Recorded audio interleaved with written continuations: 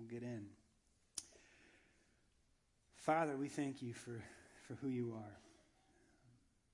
And this morning, as we come into this place, we are reminded that there are many other churches gathering at this moment.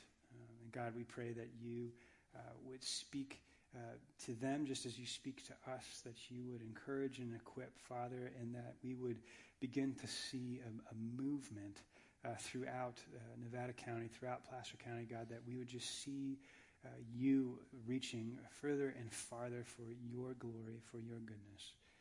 God, where we can play a part in that, where we can step out and live differently, would you help us to do so? Would you help us to live as a reflection of who you are?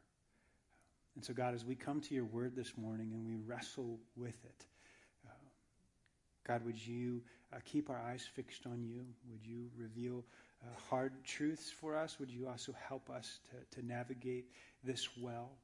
But at the same way, Father, would we in all things continue to make much of who you are, for you are good, and we love you.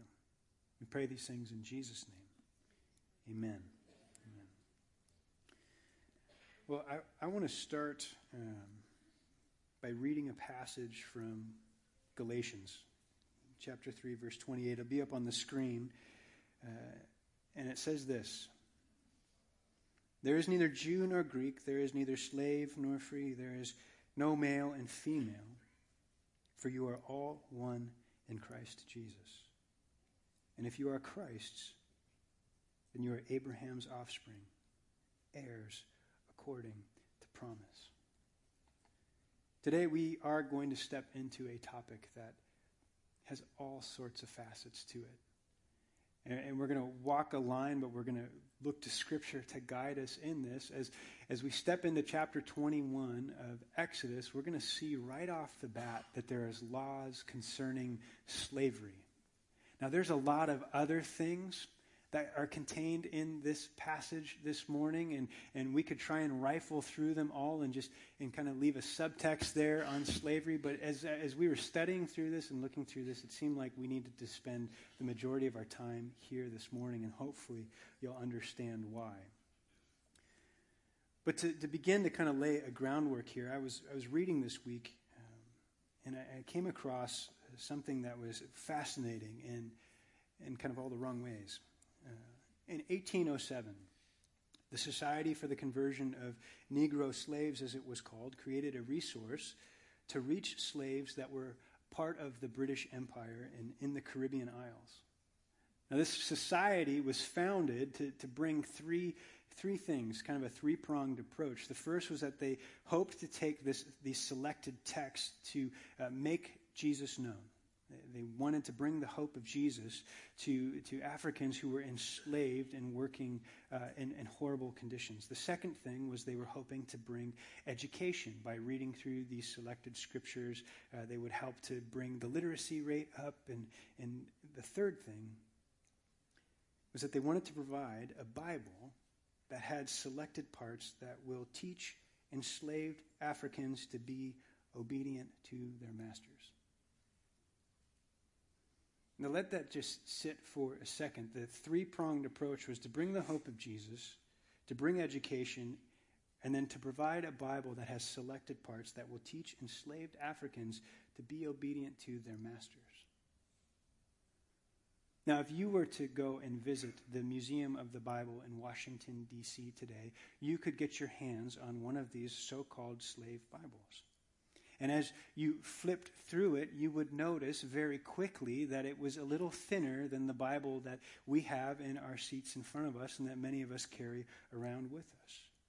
You would notice that there are entire books missing, that the story of Exodus is not there. All of the Psalms are gone.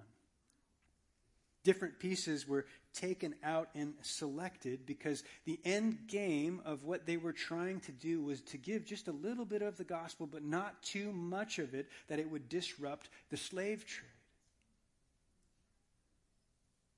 Now, what we see in this is a clear and clean example of what it means to co-opt the name of God, to bear the name of the Lord for our own means.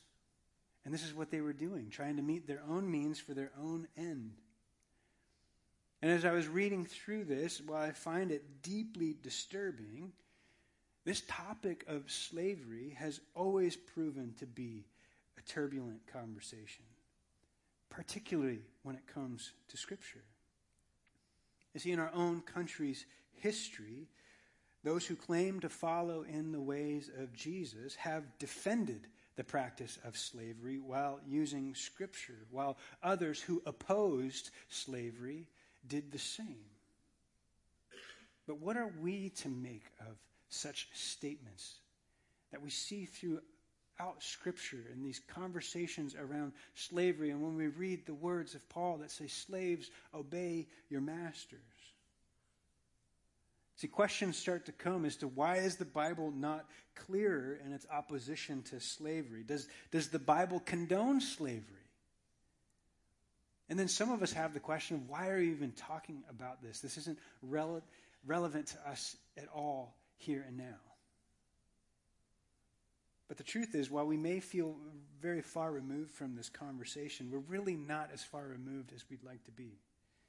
And that's not just because slavery does still exist in the world around us. It's not just because Sacramento still continues to be a hub for sex trafficking.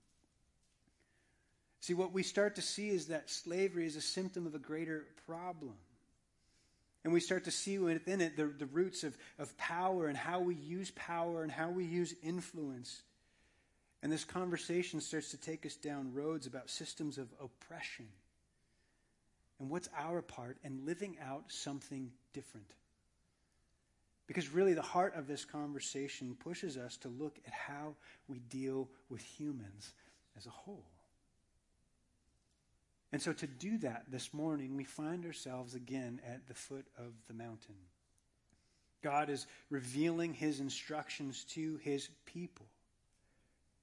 The people had come forth and God had given them the 10 commandments, the 10 words that function as this trellis that help us to flourish as God's people and to live as a reflection of him and a reflection of his character. And last week we talked around this very idea that Jesus saw all of these 613 laws that would come out of this conversation. He would take these 10 words and these 10 commandments and he would summarize them with 2, that you are to love God and you are to love your neighbor as yourself. See, Scripture's clear on some things that sometimes we don't see as so clear. Pastor Sam and I were talking about this passage, and I so appreciated his thoughts around this. We were talking around kind of the movement of Exodus in general, and he pointed out this truth that there's this narrative arc that points to the righteousness and the holiness of God, that he is so set apart. But what God is doing in this moment, and what we see throughout the Exodus story, is that God, in his righteousness, is inviting us into right standing with him. And to be righteous, to be a people that are set apart, means to have right standing with God. But we see that the fruit of a right standing with God should be seen in how we rightly treat others. That we should elevate those around us, that we should not oppress them and keep them down, that we should see them as fellow image bearers of the very one who made us. See, and this is what causes us to pause when we come to passages in Scripture that speak to slavery. We find it inconsistent. We find it too clear. We find it too quiet. We find it too loud. We find it too permissive. We find it too subversive. And so I think it's important for us, before we dive into this passage, to first step back and recognize context. Because context is so important for us and for this conversation. Now, let me be clear from the onset. There's no part of me this morning that is making a case for slavery. I am not looking to condone slavery in any fashion. But what I want us to step back and look at is to recognize that when we hear the word slave, we hear it in our Western society context. We see it through the lens of what we've experienced in the transatlantic slave trade. We think in terms of our own country and the incredible atrocities that were committed against so many African American men, women, and children. We see examples of this. We see the racial discrimination that stemmed from this and continued to ravage our country and continues to ravage our country. But the context that we step into this morning of the ancient Near East, and even when we look at the New Testament in the context of the first century, the Roman Empire, is different. See, in the ancient Near East, there were many that were considered slaves. And by the first century of the Roman Empire, it's estimated that 50% of the population functioned as slaves. But slavery in both contexts worked more like an indentured servitude, that it was a way of getting back on your feet, of paying off your debts. And so you would give yourself in service to someone for a while to find your way. And in Rome, we see that slavery could often be used as a way of attaining freedom and Roman citizenship, with all the rights and privileges that would come alongside of that. Now again, don't hear me trying to justify slavery in any form, because we see throughout history as well, going back to the ancient Near East, that there was terrible atrocities and abuses that people experienced. The conditions of some servants were horrid, and their masters could be cruel. But what's helpful for us in making this distinction is to see a context where this had become so normalized. But what we start to see is that God and his instructions concerning slaves is bringing about something that is subversive to the system of oppression that was common to the Israelites' day. And this is why context is so important. Craig Keener and John Walton state this concerning the context of Israelites in Moses' day. He says this: in Israel, then, the institution of slavery was not the result of bigotry or ethnic exploitation. It was an economic relief structure designed to deal with insolvency and its related threat to life and welfare that was all too common in an agrarian society. It was supposed to reflect compassion, not oppression. Now, that supposed word is a big hinge word there. It was supposed to reflect compassion and not oppression. This does not mean, however, that it was always successful or that it was somehow a God-approved institution. God's interaction with Israel was rarely designed to replace one shape of society with another. God was concerned that whatever the shape of their social instructions, people should live out their holy status they had been given in association with a holy God. And what these two authors are saying is slavery in the ancient Near East was not the ideal, but the people of God were to enact it with compassion as they lived towards a new ideal. Now, I know the second you say anything about compassionate slavery, it makes no sense and it sounds like nonsense. But the words of God were to be guides for the people and a means towards maintaining and establishing human dignity for all, and not seeing another human as merely a tool for one's own use. This is so important. See, this is where we often find ourselves just as guilty as those that we like to condemn. Because we will limit people, or we will relegate people to a means to an end. A cog in our wheel to get what we want, a way to boost our clientele, a project to be fixed, or a resource that we merely need to take from. We dehumanize the person that is in front of us to get what we want from them. So as we step into this passage this morning, we are going to see a people that have just been freed from slavery, now being given instructions on how to deal with slaves. But God has freed his people, and he's taken them from the oppression of Pharaoh, from a system of oppression that sought to keep them down for Pharaoh's own power. And now, as those who will bear and carry God's own name, he is shaping a different way forward within the context of history and within his people. So you can see why when I looked at this passage, I really hoped to skip past it, but I feel we cannot. because there's too much truth contained in here. And when we step back and we start to see the narrative of what Scripture is speaking towards the worth of all humanity, we as image bearers of God need to pay attention. So Exodus 21 begins like this. Now these are the rules that you shall set before them. These are the rules, the mishpatim, the authoritative code of conduct the Israelites were to live by. The trellis of the 10 Commandments had been set, and now we step into real-time examples the Israelites would face on how they were to live in the moment. Now we have to remember that when the 10 Commandments, the 10 words were given, all the people were present. Soon after this, though, the people shrunk back from God. He was too great and too powerful, and they were too afraid. And so they said, Moses, you just talk to him for us. And so this book of the covenant, these rules that we step into over this next section of Exodus, is a conversation that the Lord is now having with Moses, and he is to set these rules before the Israelite people.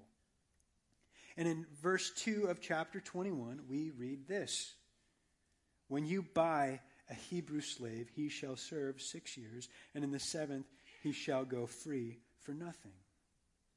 So right off the bat, we are jumping into the uncomfortable conversation that is slavery. When you buy a Hebrew slave, when you take from someone who is of your own people, these are the rules in place. When you take someone to be your slave, he shall work for 6 years, and in the 7th year he shall be set free. See, already we're starting to see something different forming here. It's not perfect, it's not where we want it to be, but there's something underpinning what's happening here. This is not to be a lifelong endeavor, but a means to getting back on one's feet, of working off a debt so that you have a possibility towards a life of your own. And the one who owns the person, the slave owner in this case, is not to take advantage of the other person. They are to let them work for them for no more than 7 years, and then they are to let them free. Now, what's interesting to me is we read this, and then it continues on in verse 3, and it says, if he comes in single, speaking of the slave, if he comes in single, he shall go out single. If he comes in married, then his wife shall go out with him. If his master gives him a wife, and she bears him sons or daughters, the wife and her children shall be her master's, and he shall go out alone. See, now we get right back into the uncomfortableness. We see something different forming, but now we're seeing a family split apart because of these rules. When a slave was set free, he was to go out, and he didn't have to pay anything to be free. He was just now free. He had served his time, but he would go out with whatever he came with. If he was serving alongside his wife, who had started her service alongside him, then the two would go out together. But if over the course of the time that he was working for his master, he was given a woman and they had a family together, he would have to leave them in the care of the master, and he would have to go out on his own. Now, what's interesting to note is by the time we get to Deuteronomy, we see something a little bit different forming as well. In chapter 15, verse 12, we read this. If your brother, a Hebrew man or a Hebrew woman, it makes distinction there, so this is covering both, is sold to you, he shall serve 6 years, and in the 7th year you shall let him go free from you. And when you let him go free from you, you shall not let him go empty-handed. You shall furnish him liberally out of your flock, out of your threshing floor, and out of your winepress. As the Lord your God has blessed you, you shall give to him. You shall remember that you were a slave in the land of Egypt, and the Lord your God redeemed you. Therefore, I command you this today.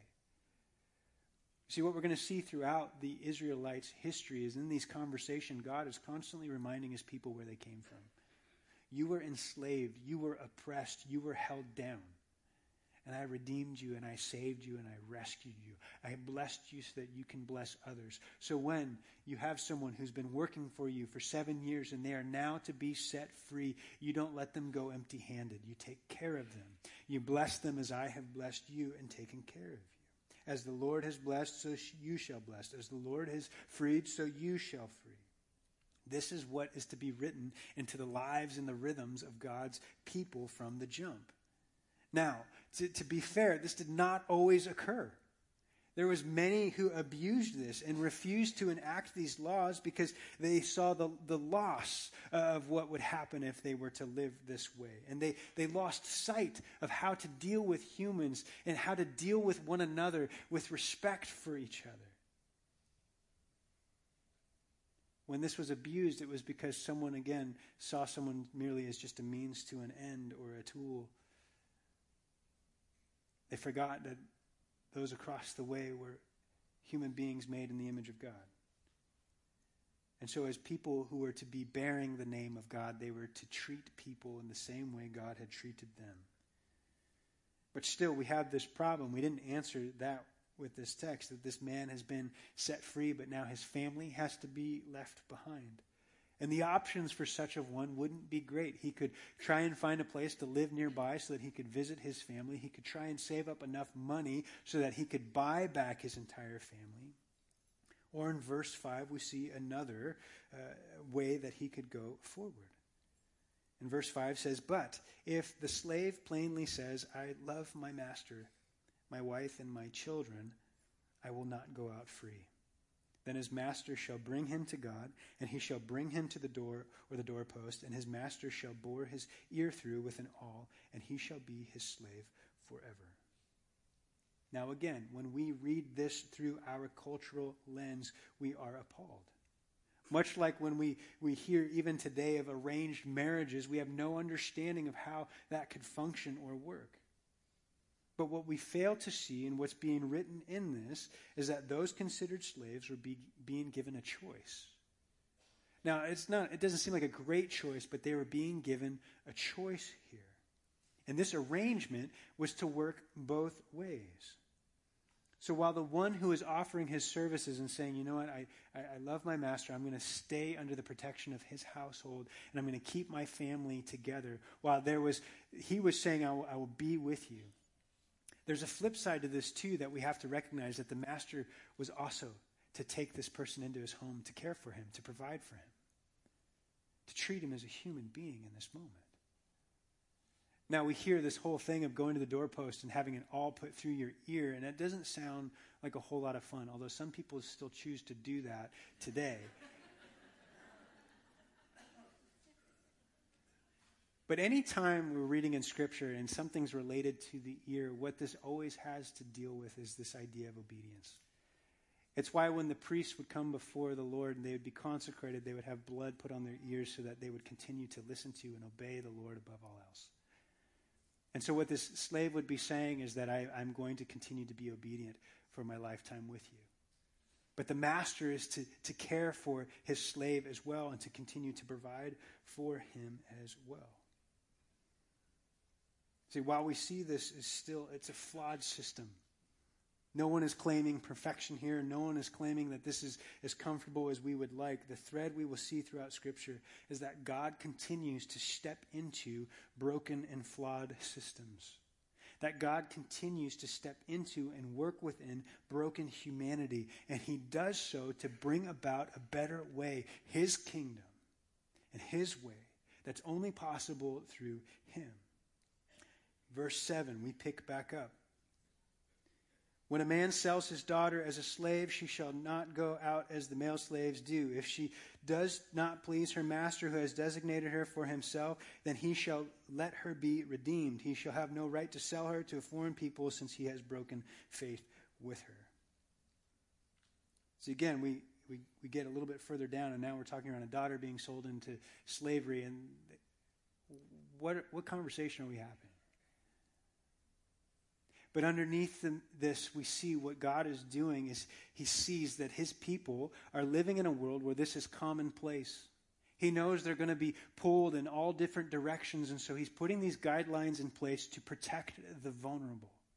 This daughter who would be sold as a slave could not be discarded at the master's whim. Should he decide that he no longer had need for her, he couldn't just let her go. He had to let her go freely. She didn't have to pay for her freedom. She was to be given a right as a free person. And he wasn't able to sell her to a foreign country or a foreign place since he was the one who had broken faith with her. He was to be held accountable for his actions. See, this is the difference that we start to see in these laws that are being put in place, is that those who were in ownership, so to speak, were to be accountable for the well-being of those who fell under their care. Now again, not trying to justify anything or saying that this is a perfect system. This is a flawed system that God is looking to put guardrails in to speak to the value of human life.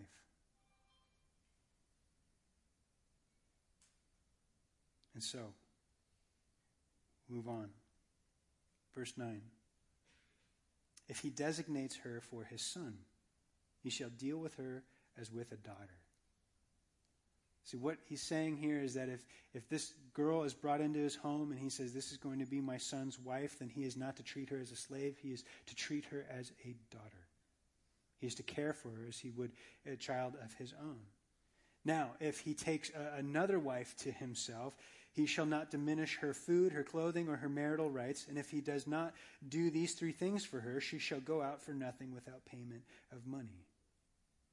Again, this is speaking to someone who would be considered incredibly vulnerable in the ancient Near East and providing protection for this girl. Should she be cast aside? Should another wife be taken? Which I know we read that and we're like, well, there's a whole nother conversation, right? So let's talk about polygamy this morning since we're already having so much fun, right? I know, you guys probably thought Super Bowl Sunday, it'll probably be light today. I wish.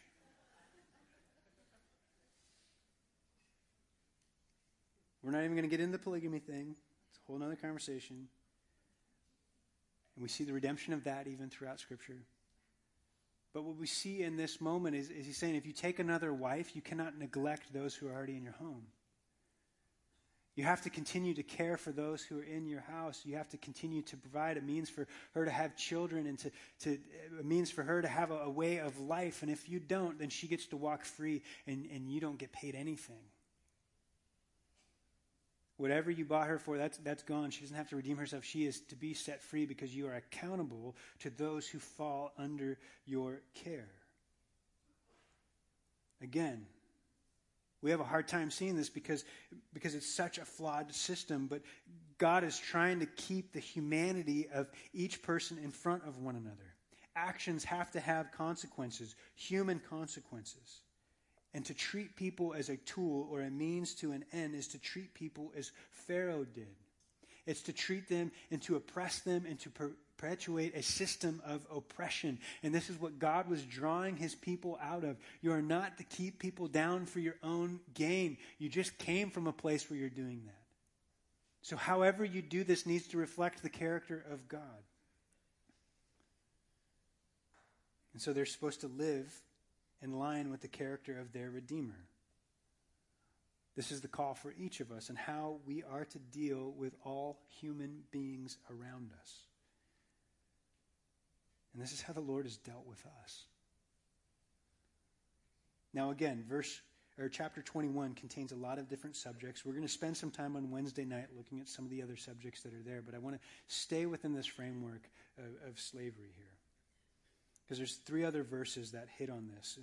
In Exodus 21:16, jumping down a little bit, it says, whoever steals a man and sells him, and anyone found in possession of him shall be put to death. Now when we hear that, this is one of the verses that was used in our country's history to speak out against slavery, those who were stolen from their home, those who were stolen from their homeland. This goes against and is contrary to what God had designed for us.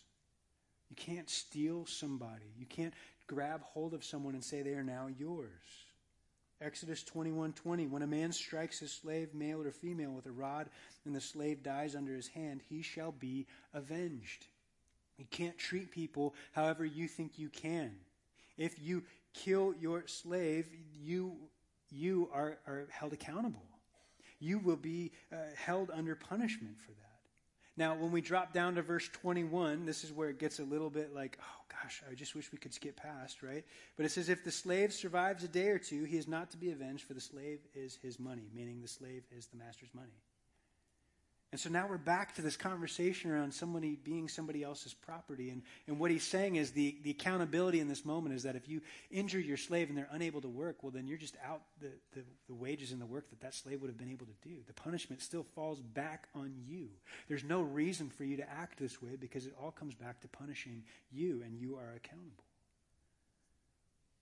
Exodus 21:26, when a man strikes the eye of his slave, male or female, and destroys it, he shall let the slave go free because of his eye. If he knocks out the tooth of his slave, male or female, he shall let the slave go free because of his tooth. See, how a slave was treated mattered. And God is speaking to that truth here. This is all part of God's instruction as to how to deal with human beings. You cannot strike someone and inflict lasting damage with no consequence. See, these laws were put in place to protect the enslaved. And these laws were in place to ensure that owners would not be violent towards the people that came under their care, and that they would, again, reflect their Redeemer in how they treated other humans. But the unfortunate thing is that history has shown us quite the opposite. In a flawed and broken system, God was putting guardrails in place that would help protect people and point them towards a better way forward, a better way of treating others. But the symptom of slavery pointed to a greater problem. That the heart of man is deceitful above all things, and humanity has a way of bending towards the wrong direction. The wheels come off quickly, and when we grasp at power, we're very slow to give that up, even when it's at ill-gotten means. This is a little bit of what I see as the Aladdin syndrome. Have any of you seen Aladdin? I know this seems out of place in what we're talking around to suddenly talk about a Disney movie, but go with me. Anyone seen Aladdin? Cartoon? Okay, the cartoon's much better than the live action one that just came out. Just my little side 2 cents there. So the story of Aladdin is one that many of us know. It's about a young thief. He's considered a diamond in the rough, but he's a thief nonetheless. The only thing he owns and the only companion he has is his monkey, Abu. And he has nothing at the start of this story. He has no power, no control. There's nothing that he has when he starts the story. And then suddenly he comes in possession of a lamp. And inside that lamp is a genie that is all powerful. And this genie will do whatever he asks him to do. But before Aladdin knows what this power feels like or what it's like to have power, he tells the genie, I tell you what, with my last wish, I'm going to set you free. And it sounds unheard of. The genie doesn't believe him because he's like, that's too good to be true. No one has ever thought like that before. And Aladdin's like, no, it's not a big deal. He's never had power. He doesn't know what he's giving up. So he's like, no, this is going to be great. Until he makes 2 wishes, right? And then suddenly he makes his 2 wishes, and suddenly he's like, life's going pretty good. And that last wish that he needs to use to free the genie, that becomes a little bit more of a struggle because he likes the power he has, even if it's coming at the expense of somebody else, because he wants to hold on to the control that he has. Now, in the end, not to ruin the movie for you, but Aladdin does come through. He makes the right choice, and he frees the genie, and it's this beautiful moment. And honestly, I think it's a beautiful moment that reflects the character of our good and gracious God. But there's something about that truth that any power we are reluctant to give up, even if it's minor power. We all long to maintain that sense of control, even if it's at the expense of others.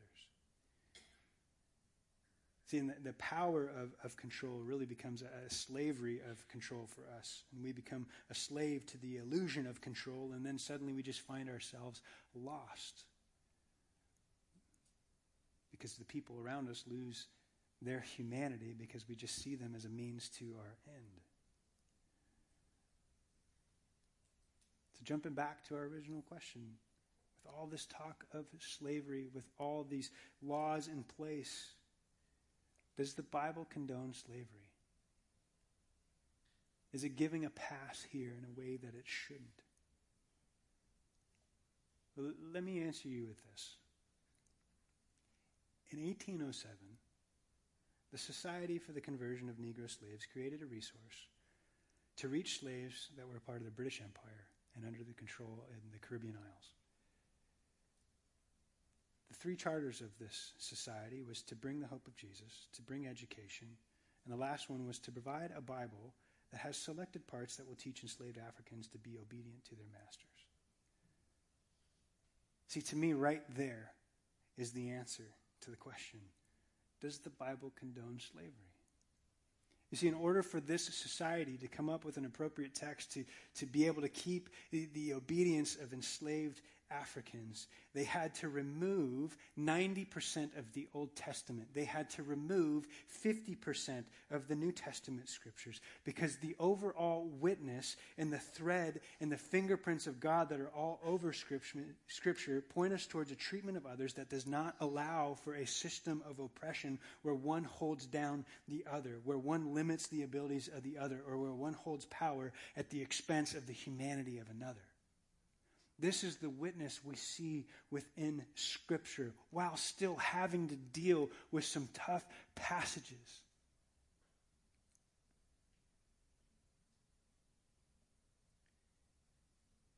See, we see that God is calling his people and providing a way for us to have right standing with him.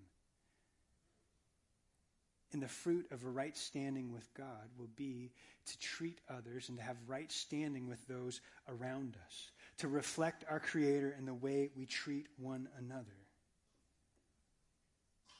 But again, herein lies the problem. Slavery is a symptom of the greater problem of human sin. And God is pointing the Israelites in this moment in a way in which they should go. This is how you are to live. This is how you are to begin to treat people in line with who I am. But still, sin would plague them just as it plagues us today. And we cannot overcome it with our own strength, try as we might. And so we feel this gap of what we long for and what God is calling us to, and this inability to get there. That is until Jesus shows up on the scene. And he lives a life as a pattern for us to follow in the way he treats people, the way he embraces people, the way he loves people, the way he comes alongside people in all of their brokenness and all of their flaws. See, Jesus would not grasp hold of his own power, but he would use it generously to free us all from the slavery of sin once and for all. In the book of Philippians, Paul reminds us just how much he gave up for us. In chapter 2, verse 5, he says, "Have this mind among yourselves." This is the way in which you should think and move and have your being. "Have this mind among yourselves, which is yours in Christ Jesus, who, though he was in form God, did not count equality with God a thing to be grasped. He did not hold tight to it, but he made himself nothing, taking the form of a servant, being born in the likeness of man, and being found in human form, he humbled himself by becoming obedient to the point of death, even death on the cross. And therefore God has highly exalted him and bestowed on him the name that is above every name, so that at the name of Jesus every knee should bow, in heaven and on earth and under the earth, and every tongue confess that Jesus Christ is Lord, to the glory of God the Father." See, Jesus set an example and a tone for us that power is not a thing to be grasped. It's a thing to be given away freely. We're not to hold tight to our own will and our own way, but we are to reflect our good heavenly King by living a life that serves those around us and loves those around us, that does not oppress those around us. Because if we're seeking the good of the other, we cannot oppress them at the same time. And if we are seeking to serve, we cannot enslave. And if we seek to follow in the way of Jesus, we cannot withhold love from those around us. And this is the thread that God is weaving throughout Scripture. And sometimes it's one small singular thread, and we hold on to that with hope. And otherwise, it's a big red cord that can be seen so clearly that God is moving in a way that I would say answers the question, does the Bible condone slavery? No. Now, have people abused Scripture to their own ends? Yes, they have. But the movement we see of God, the movement we see in the life of Jesus, is a move that should cause us to stand against slavery of any kind. That should propel us to stand against any system of oppression. This is what should cause us to pause and reflect on our relationships and ensure that no matter how much we see someone as an enemy, we have not dehumanized them to the point where we've lost our ability to engage with them as an image bearer of our King. Because once we begin to lose that, then we are starting to get to that dangerous ground where we're free to oppress them at their expense for our own ability to feel like we are in control. And Scripture invites us into something so much other than that. And so this morning, we're going to conclude, as we always do, the first of the month, by coming to the communion table. It's our practice as a church that we take of the cup and we take of the bread, and we remember that the bread is his body broken for us. The cup represents his blood that was shed on our behalf. And this is a symbol of our right standing that has been made available in Christ. But it also gives us opportunity to pause and reflect on the right standing that is available to all in Christ. It's also a moment for us to reflect on our standing with those within our sphere of influence. And so this morning, I would encourage you as we take the bread. We're going to do this a little bit differently. I'm not going to come up and guide you back through it. I just want you to take those elements, and when you are ready to take of them, but I'd encourage you to reflect on this. Is there any relationship, any person, past or present, that you looked upon as less than human? That you looked upon in a way that you oppressed them, even if just for a moment? Is there anything that God brings to mind in the way that you have looked towards another? Even if it's that thing that we all do so readily, where we're so annoyed with somebody that we just try and find their one crack, and we just focus on that, and then we're like, well, at least I don't do that. I'm better than them. See, because what we're doing in that moment is we're tipping the scale so that we can feel elevated and they can look lower. And this is what we call oppression when we push someone down. Something we're all still capable of, and something that God calls us to something much greater than.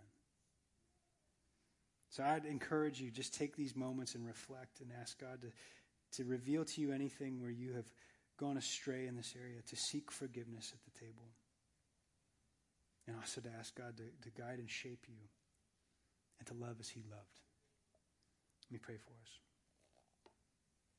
Father, as we come to your table this morning, we are reminded of your goodness. God, may we continue to wrestle with your truths. May we continue to ask questions of it. May we continue to push and prod, but may we also continue to trust that you can withstand it. For throughout history, we have seen you working towards freeing the oppressed and bringing life where there was none. And as your people, would we be about the same things? God, would you help us to love as you have loved us, freely and generously? Pray these things.